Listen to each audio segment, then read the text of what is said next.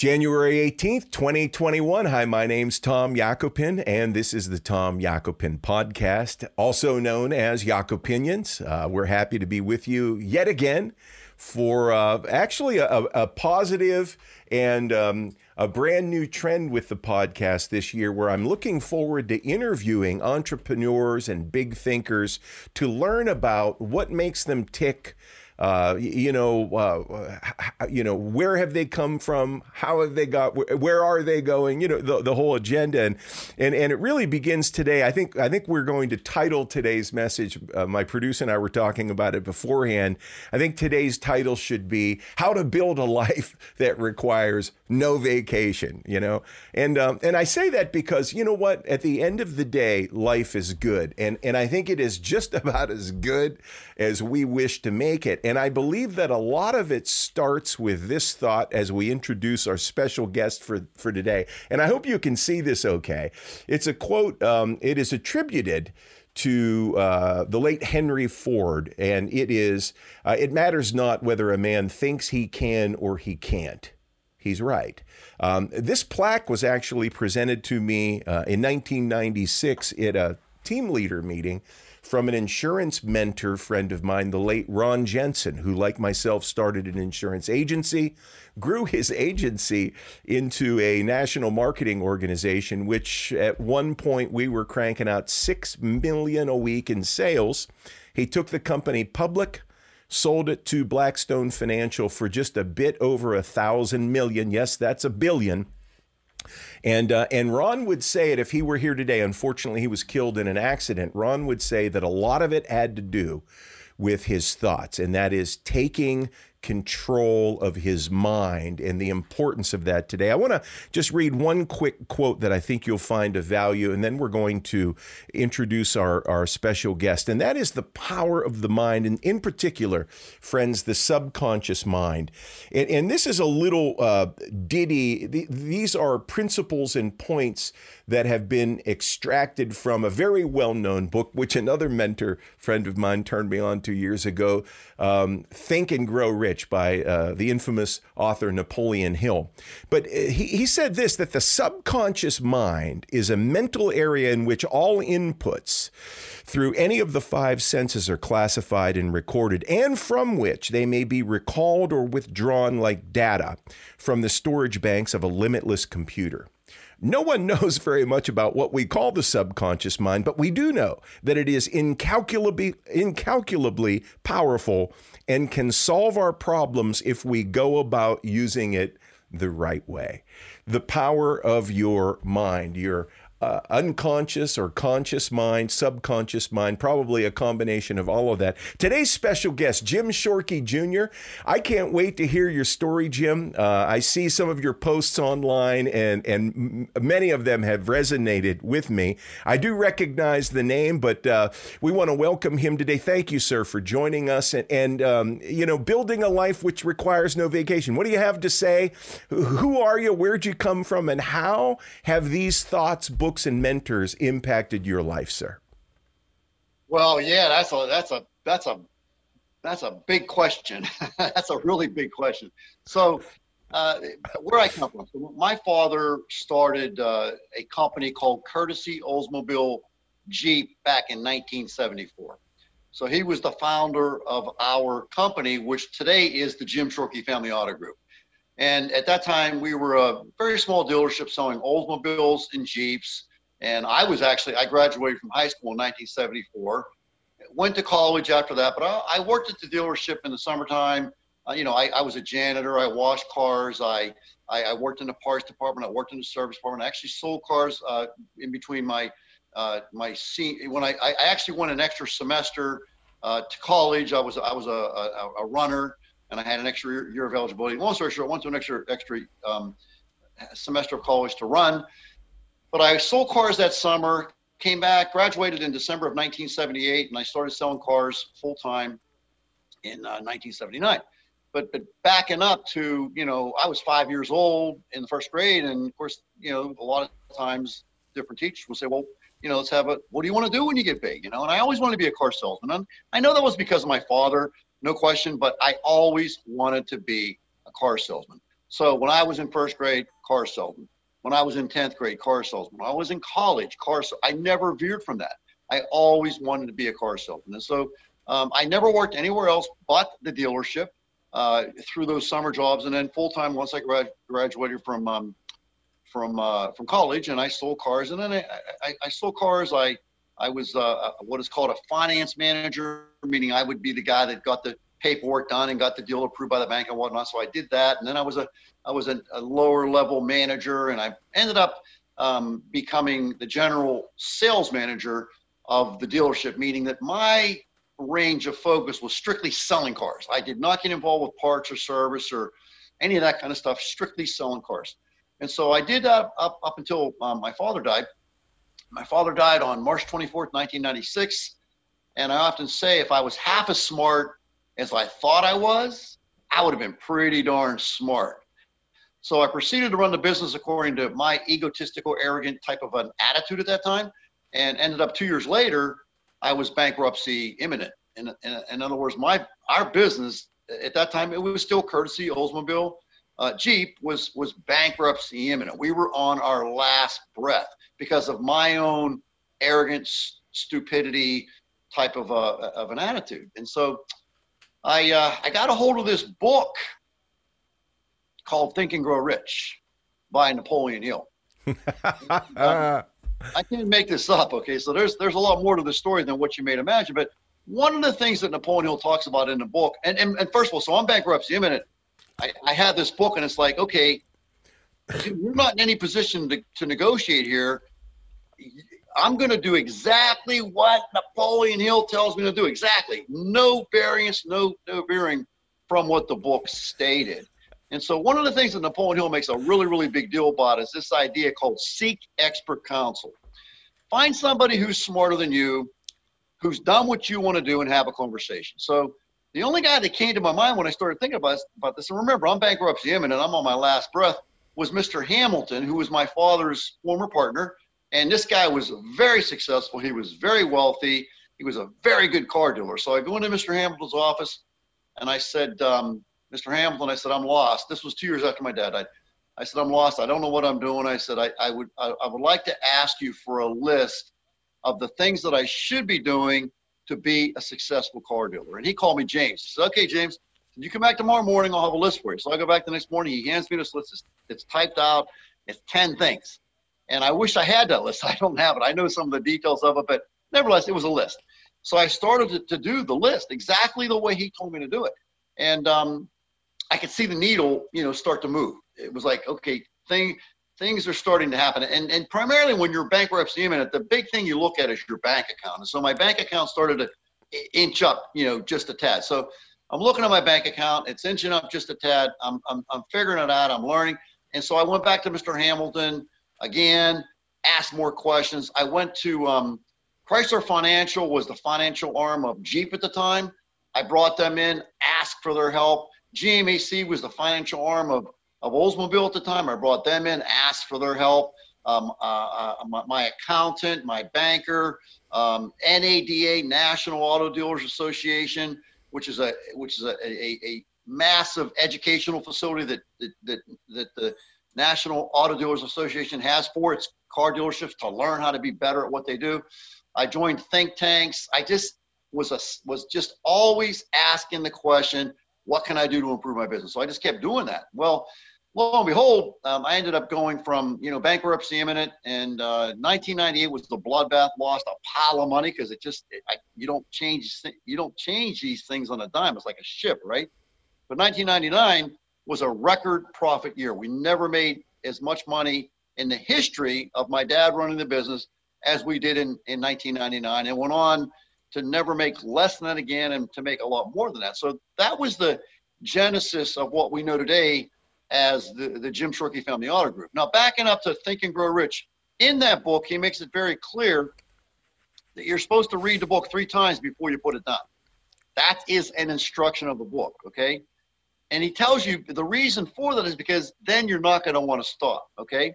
So now I'm going to ask you a question. How many times do you think I've read Think and Grow Rich? What year were you introduced to it?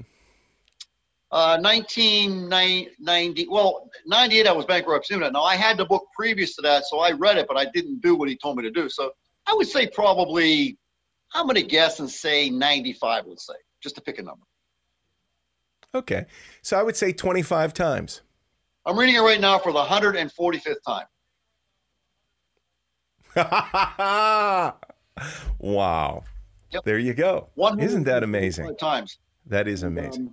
I want to just give you a thought about that the hand that picks up the book is not the same hand that puts the book down. It's a different hand. Yes, sir. And so that's why you read it again, because it's not the same hand. And so you pick it up and you say, holy crap, I don't remember ever reading this part. Like, what? I don't remember this. It's because you're not the same hand. It's not the same body. You've changed, right?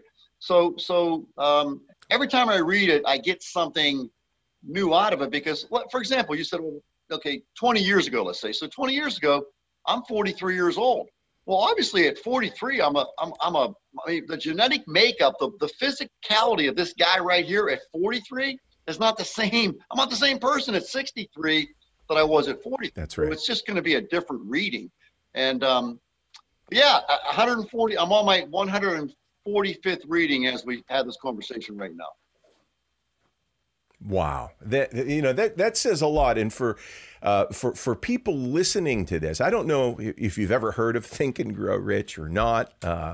Highly recommend it. You can even find on YouTube video breakdowns. I mean, it's just everywhere. And Jim, it's amazing because I think it would be interesting for people to know this is an unrehearsed podcast.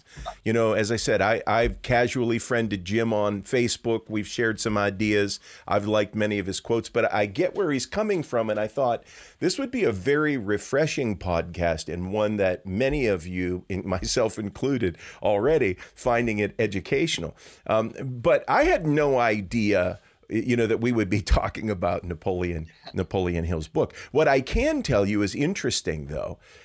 In the insurance business, Jim, I've had the privilege of working with several mentors who have helped me significantly.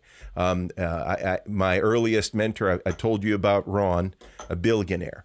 I left Ron's organization and worked with a gentleman out of Texas who had an 8th grade education named Paul Wood, who built National Health Corporation. When that company had an unfortunate end, but it was worth just over $1 billion in assets in the year 2003 with the acquisition of Colorado Bankers Insurance Company. And I remember how Paul took us all to St. Jude's Children's Research Hospital because he was a big donor there, and announced the acquisition and how happy he was. But he gave a story, Jim, and that story was he was on a sales call. He was poor. He grew up in a shack. I have a video that they produced where they went back to his early childhood home in Waco, Texas. And when I tell you it was a shack, it was a shack. This guy had no big roots, he didn't come from money, and he really wasn't even that well educated or that well spoken.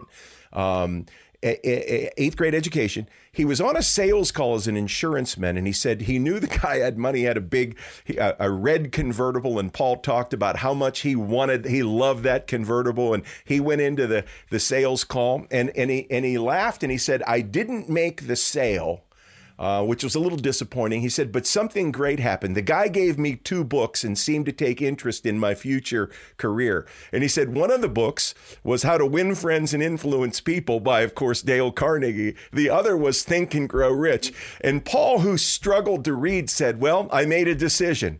I wanted money more than I wanted friends or influence at the time. So I read this Think and Grow Rich book. And here he is years later, right, with agents and salespeople all over the country with 1,000 million under his, in assets under management in one lifetime. So these are 2 people, Jim, that talked with me about the power of focus, the power of using this mind, this wonderful mind that we have, which I think is very much the essence, right, of Think and Grow Rich, right? It begins right here. It begins with what we've discussed in terms of our belief system. So You know, questions for you, some takeaways when you look at the book, or perhaps things that you began to act on quickly. What are some fundamentals, in your opinion, that are key for anybody to be able to understand, embrace, engage, execute, and walk out in their daily routine, sir?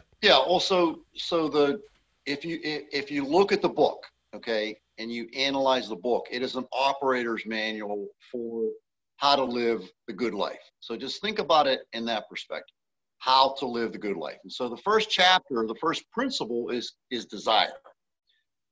That's the first principle, desire. The second principle, and by the way, these are in order of importance, right? So the first principle is desire.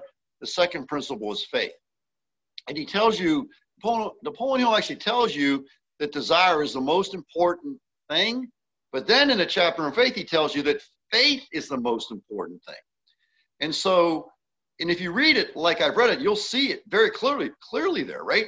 And so what I have surmised from all my study of this book is that the number one most important thing is desire. The number one most important thing is faith, okay? So they're one and one, right?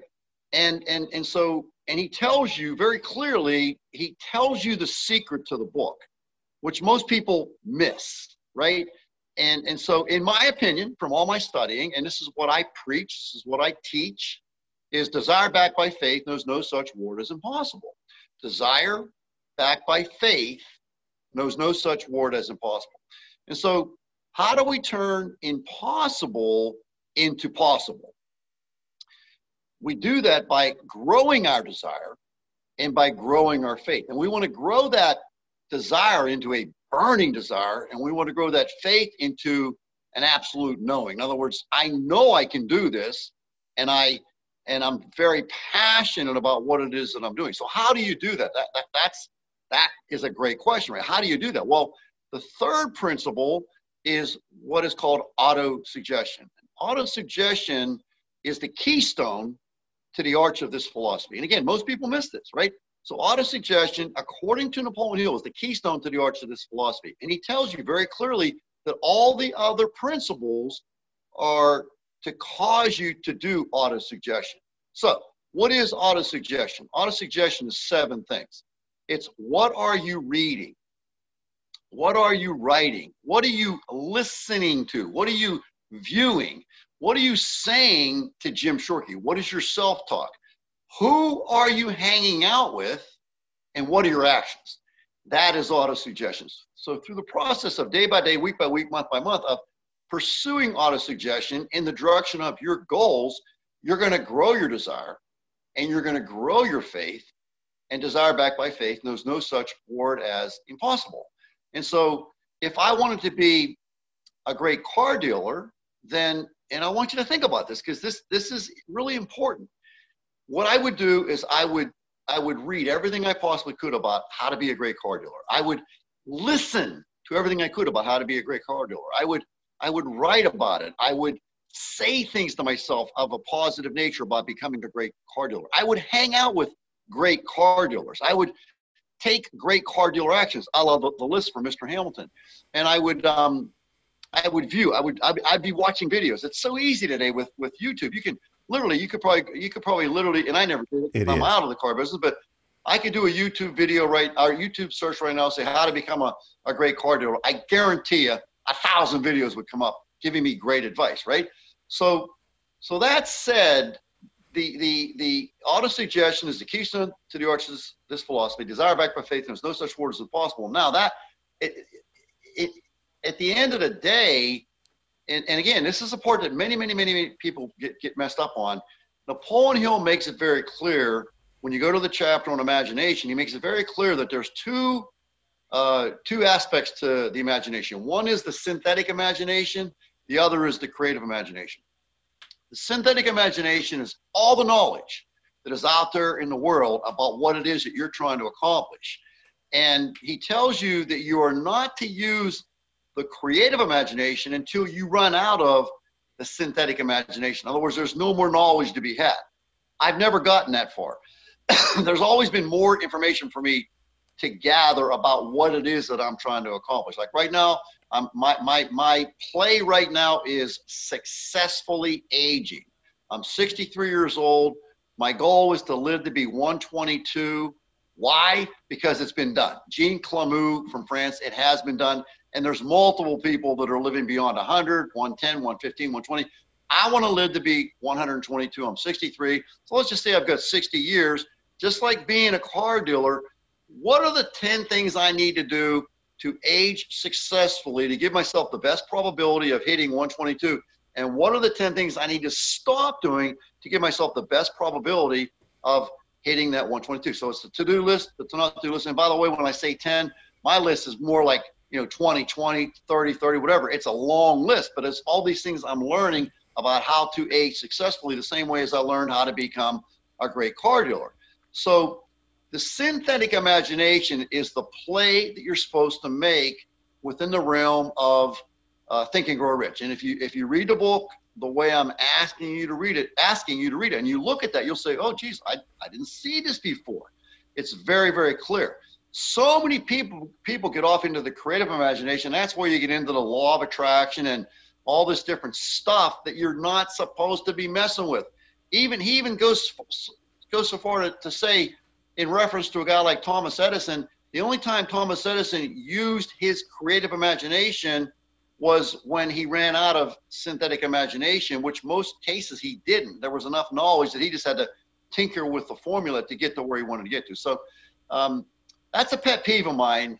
I think for the average Joe, which I consider myself to be an average Joe, if I want to be successful at aging, then I just need to seek expert counsel. So you asked me a very short question. I'm giving you a long answer to it, but the answer to that question, the thing I would glean from Think and Grow Rich, if I was to glean anything, would be seek expert counsel. Find somebody who's smarter than you, Mr. Jenkins, and just talk to them.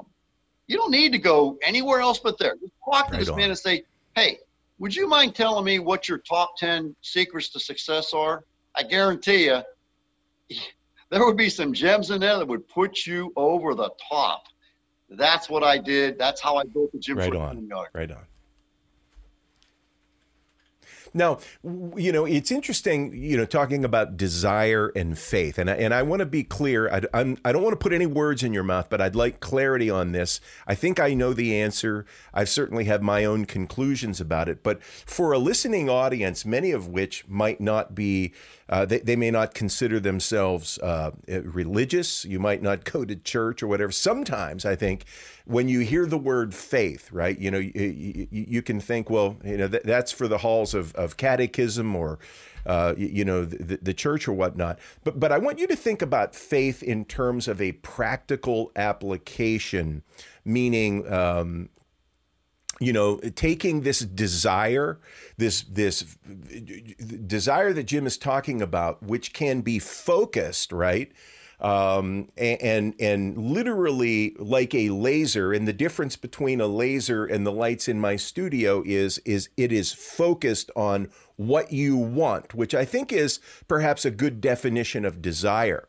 But faith, friends, the faith that Napoleon Hill is talking about, the faith that I believe Jim is talking about, certainly the faith that has propelled me a long way in my career, is really about knowing what I want. Desire. What do I want? Where am I going? Why do I want that? And I have to believe, Jim, I think that one of the failures in our education system today, if there is one, and it's something we can overcome if we're just directed to do so, is I don't think the average young person takes enough time to get away and think about, what do I desire? And then I'd love to hear you elaborate on this. I'm sure you've run into it. I have, working with salespeople and helping people set goals. Sometimes I hear, and it's a sad story, but I've had some agents say, Tom, I don't want to set goals that are too big because I've done it before and I've been disappointed, and those disappointments are painful. So they actually get over into suppressing desire, or kind of, accepting perhaps from themselves far less than what they're capable of. And I even believe there's ways of coming out of that. And one of the things I've tried to do, sir, I'd love to hear your opinion on this, is I've done very much what you've said, meaning gotten out of my comfort zone. I remember flying to Texas to meet a very successful entrepreneur who I was a friendly competitor with, who was blowing my doors off in sales. You know, he had and it was a hard meeting, right? Because, you know, this guy had the Lamborghini, had the pretty wife, he had the cute kids, and it's like, okay, so this is what it looks like if you do it right. Okay, clearly what I was doing was underperforming. It was what it looks like if you're not doing it right.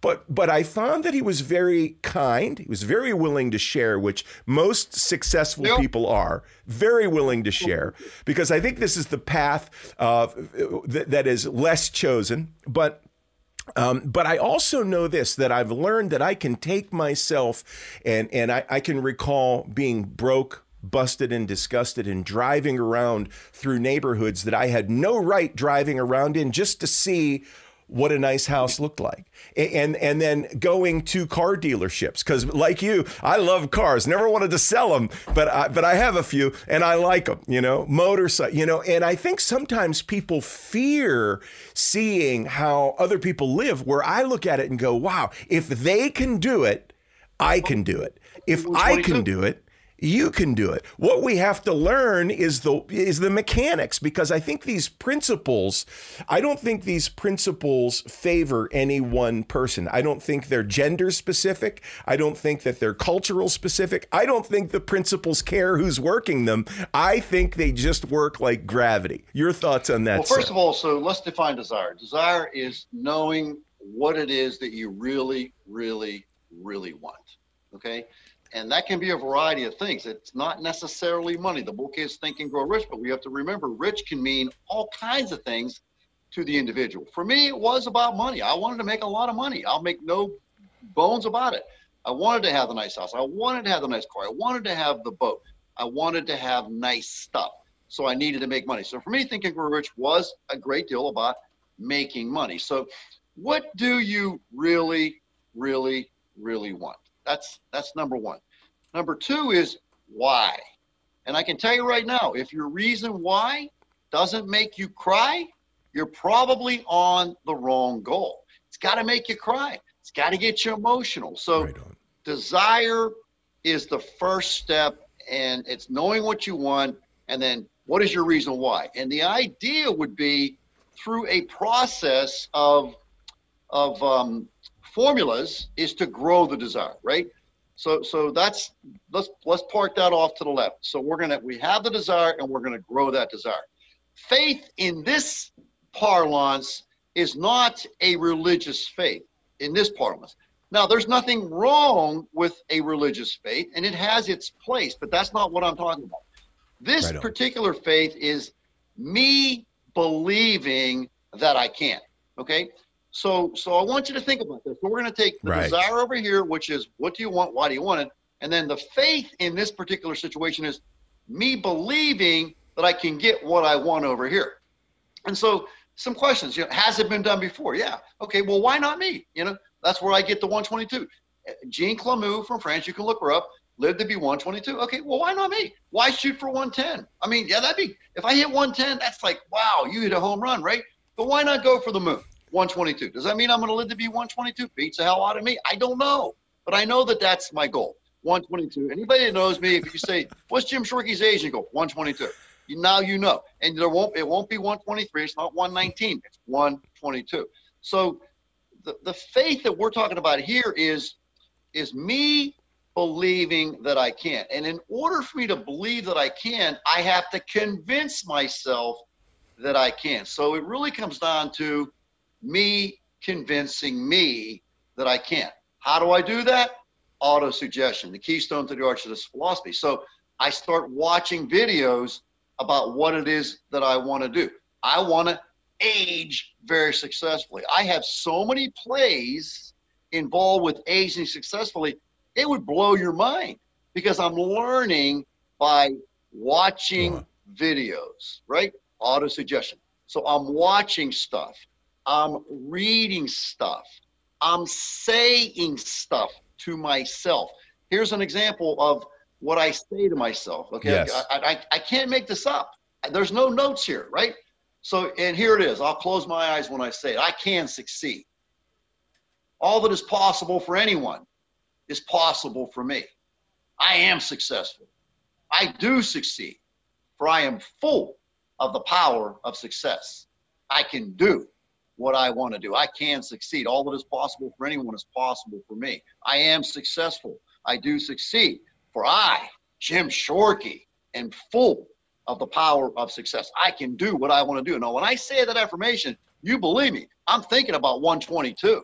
It's in my mind. Like, I know I can, but I'm convincing myself. So what am I reading? What am I writing? What am I saying to Jim Shorkey? What am I viewing? What am I listening to? I'm not listening to all this. I don't watch TV. I don't watch the news. I don't want to hear that crap.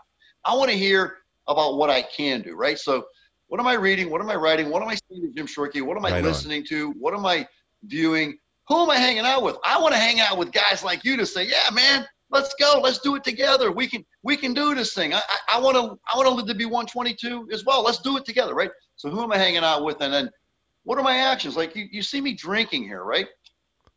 This is a nasty drink. Okay, this is green tea, Bacopa Moneri. It's a tea tonic. It's called tea tonic. It's called Resilience. Listen to that word, resilience, right? And then it's garlic, cat's claw. I sound like a warlock, right? Garlic, cat's claw, oregano, and goat's root. Okay, which goat's root is what is the plant that makes metformin. And it turns out that metformin has some science behind it. Potentially, it could be good for you. So I do a drip, drip, drip type technique with just taking the goat's root tea. So it's goat's root, garlic, cat's claw, oregano, Bacopa Moneri, green tea, and this resilience thing. Now, when you study aging, okay, green tea just keeps coming up. It just keeps coming up. Coming up. So when you go interview your people, like Mr. Jenkins, you say, what do I do? So he gives you the list. Go to somebody else. What do I do? He gives you a list. Good. And you'll see the commonality of the list. You'll say, man, they keep saying the same dang things. They all say the same thing. So when you're studying health, guess what's going to come up? Coca-Cola is not going to be on the green list. Tea. It's not. It's green tea. It's not Coca-Cola. It's not Oreos. I had this saying that I say it all the time, hey, I don't know if you noticed or not, but pizza is not a health food. Profound. Donuts are not a health food. They're just, I wish they were because they taste great, but they don't belong in the 122 thing. Right. And then lastly, Fritos, I don't know if you know this or not, it's not health food. It's not. They taste great. Not a health food. Not health, yeah. So what's on your to-do list? Not going to get you where you want to go. No. So it's like, well, you can have Fritos today. No, actually I can't. I really can't. Jim, you don't need to pay attention to your bank account today because you're a successful. No. I do have to pay attention on my bank account. As soon as I stop paying attention to it, it's going to go down. So I got the list from Mr. Hamilton, these 10 things, and I've got my list. And this is one of the things on that list. And I'm going to my vision. So and it makes me very emotional. It really does. I'll try to keep my act together. But so I'm 63 years old. I know that 30 years from now, and this is how far I've thought into this, right? So 30 years from now, I'm going to be 93. Now, probability states I won't even be here because the average life expectancy of a male in the United States of America is just a hair north of 80. So 93 probability states, well, you're not even going to be here. So, okay, what can I do to change that probability? Secondly, if I am 85 years old, there's a 50% chance I'm going to have Alzheimer's disease. This is just a national statistic. 50% chance. Like, okay, I don't want that. Yes. Okay, so 93, 50% chance that I'm going to have Alzheimer's. So I got a bad brain, I got a bad body, and maybe I'm not even here. So what can I do today, right now today, that my future Jim Shorkey is going to be grateful for? And So in order to pull this off, I got to figure out what I want, got to figure out why I want it, got to make me cry. And I've got to get into very, very specific actions around that idea. So now I'm 93.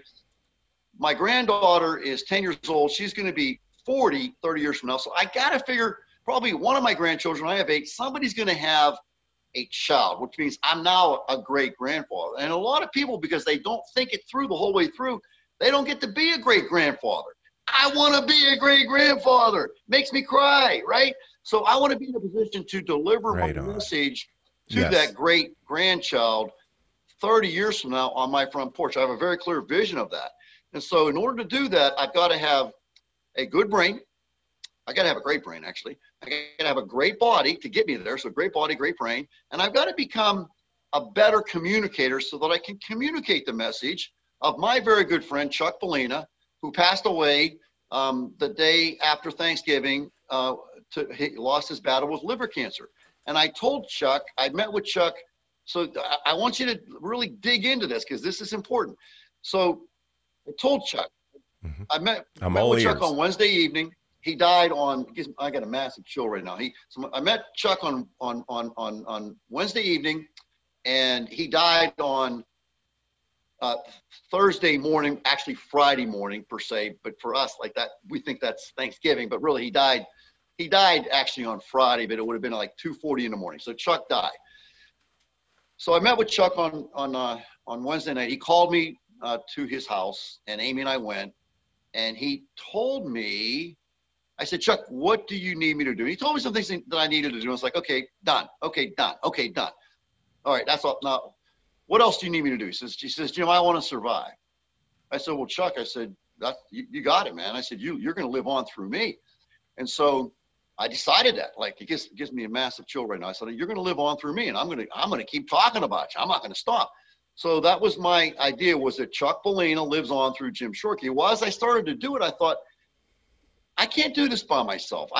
Chuck Bellina has got to live on through each and every one of us. So Chuck Bellina lives on through you right now today. Chuck Bellina, I'm talking about him right now, and you're hearing it. And so you may say, hey, this guy's doing this thing with Chuck Bellina, and tell somebody, it's like, Chuck Bellina lives on. I decided that I wanted to use the butterfly effect to make this happen. So Chuck Bellina could live on a year from now based on this podcast that I'm talking about Chuck Bellina. Somebody listens to it and it's like, wow, that was pretty darn cool. And they make a change based on the podcast, and that becomes Chuck Bellina's message living on through each and every one of it. So fast forward to 93, I'm on the front porch. I got a good brain because I drank the tea. I got a good body because I drank the tea. And I'm here. I made it. I'm 93. I made it. And I'm talking to my great-grandson or granddaughter and my grandchildren and my children, and I'm talking to you. I'm talking to you on my front porch, and I'm talking about Chuck Bellina. That's the butterfly effect, and that's very emotional for me.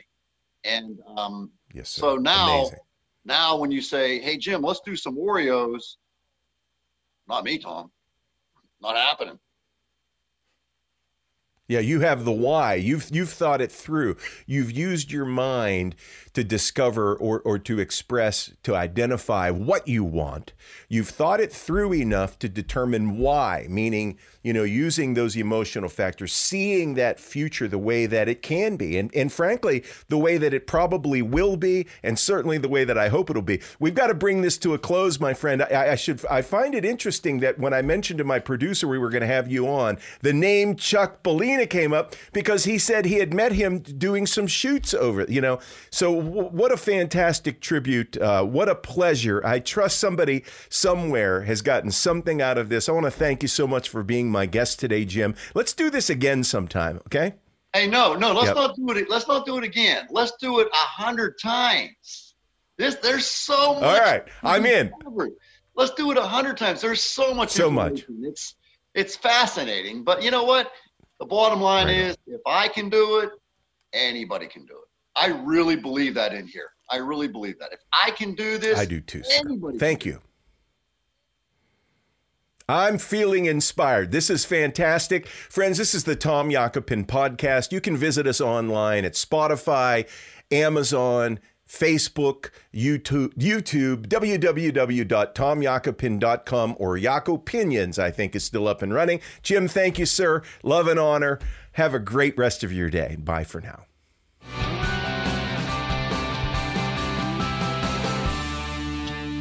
Special thanks to West Penn Life and Health, one of our sponsors. You can find them online at westpennlife.com, specializing in affordable life, health, Medicare, and retirement solutions.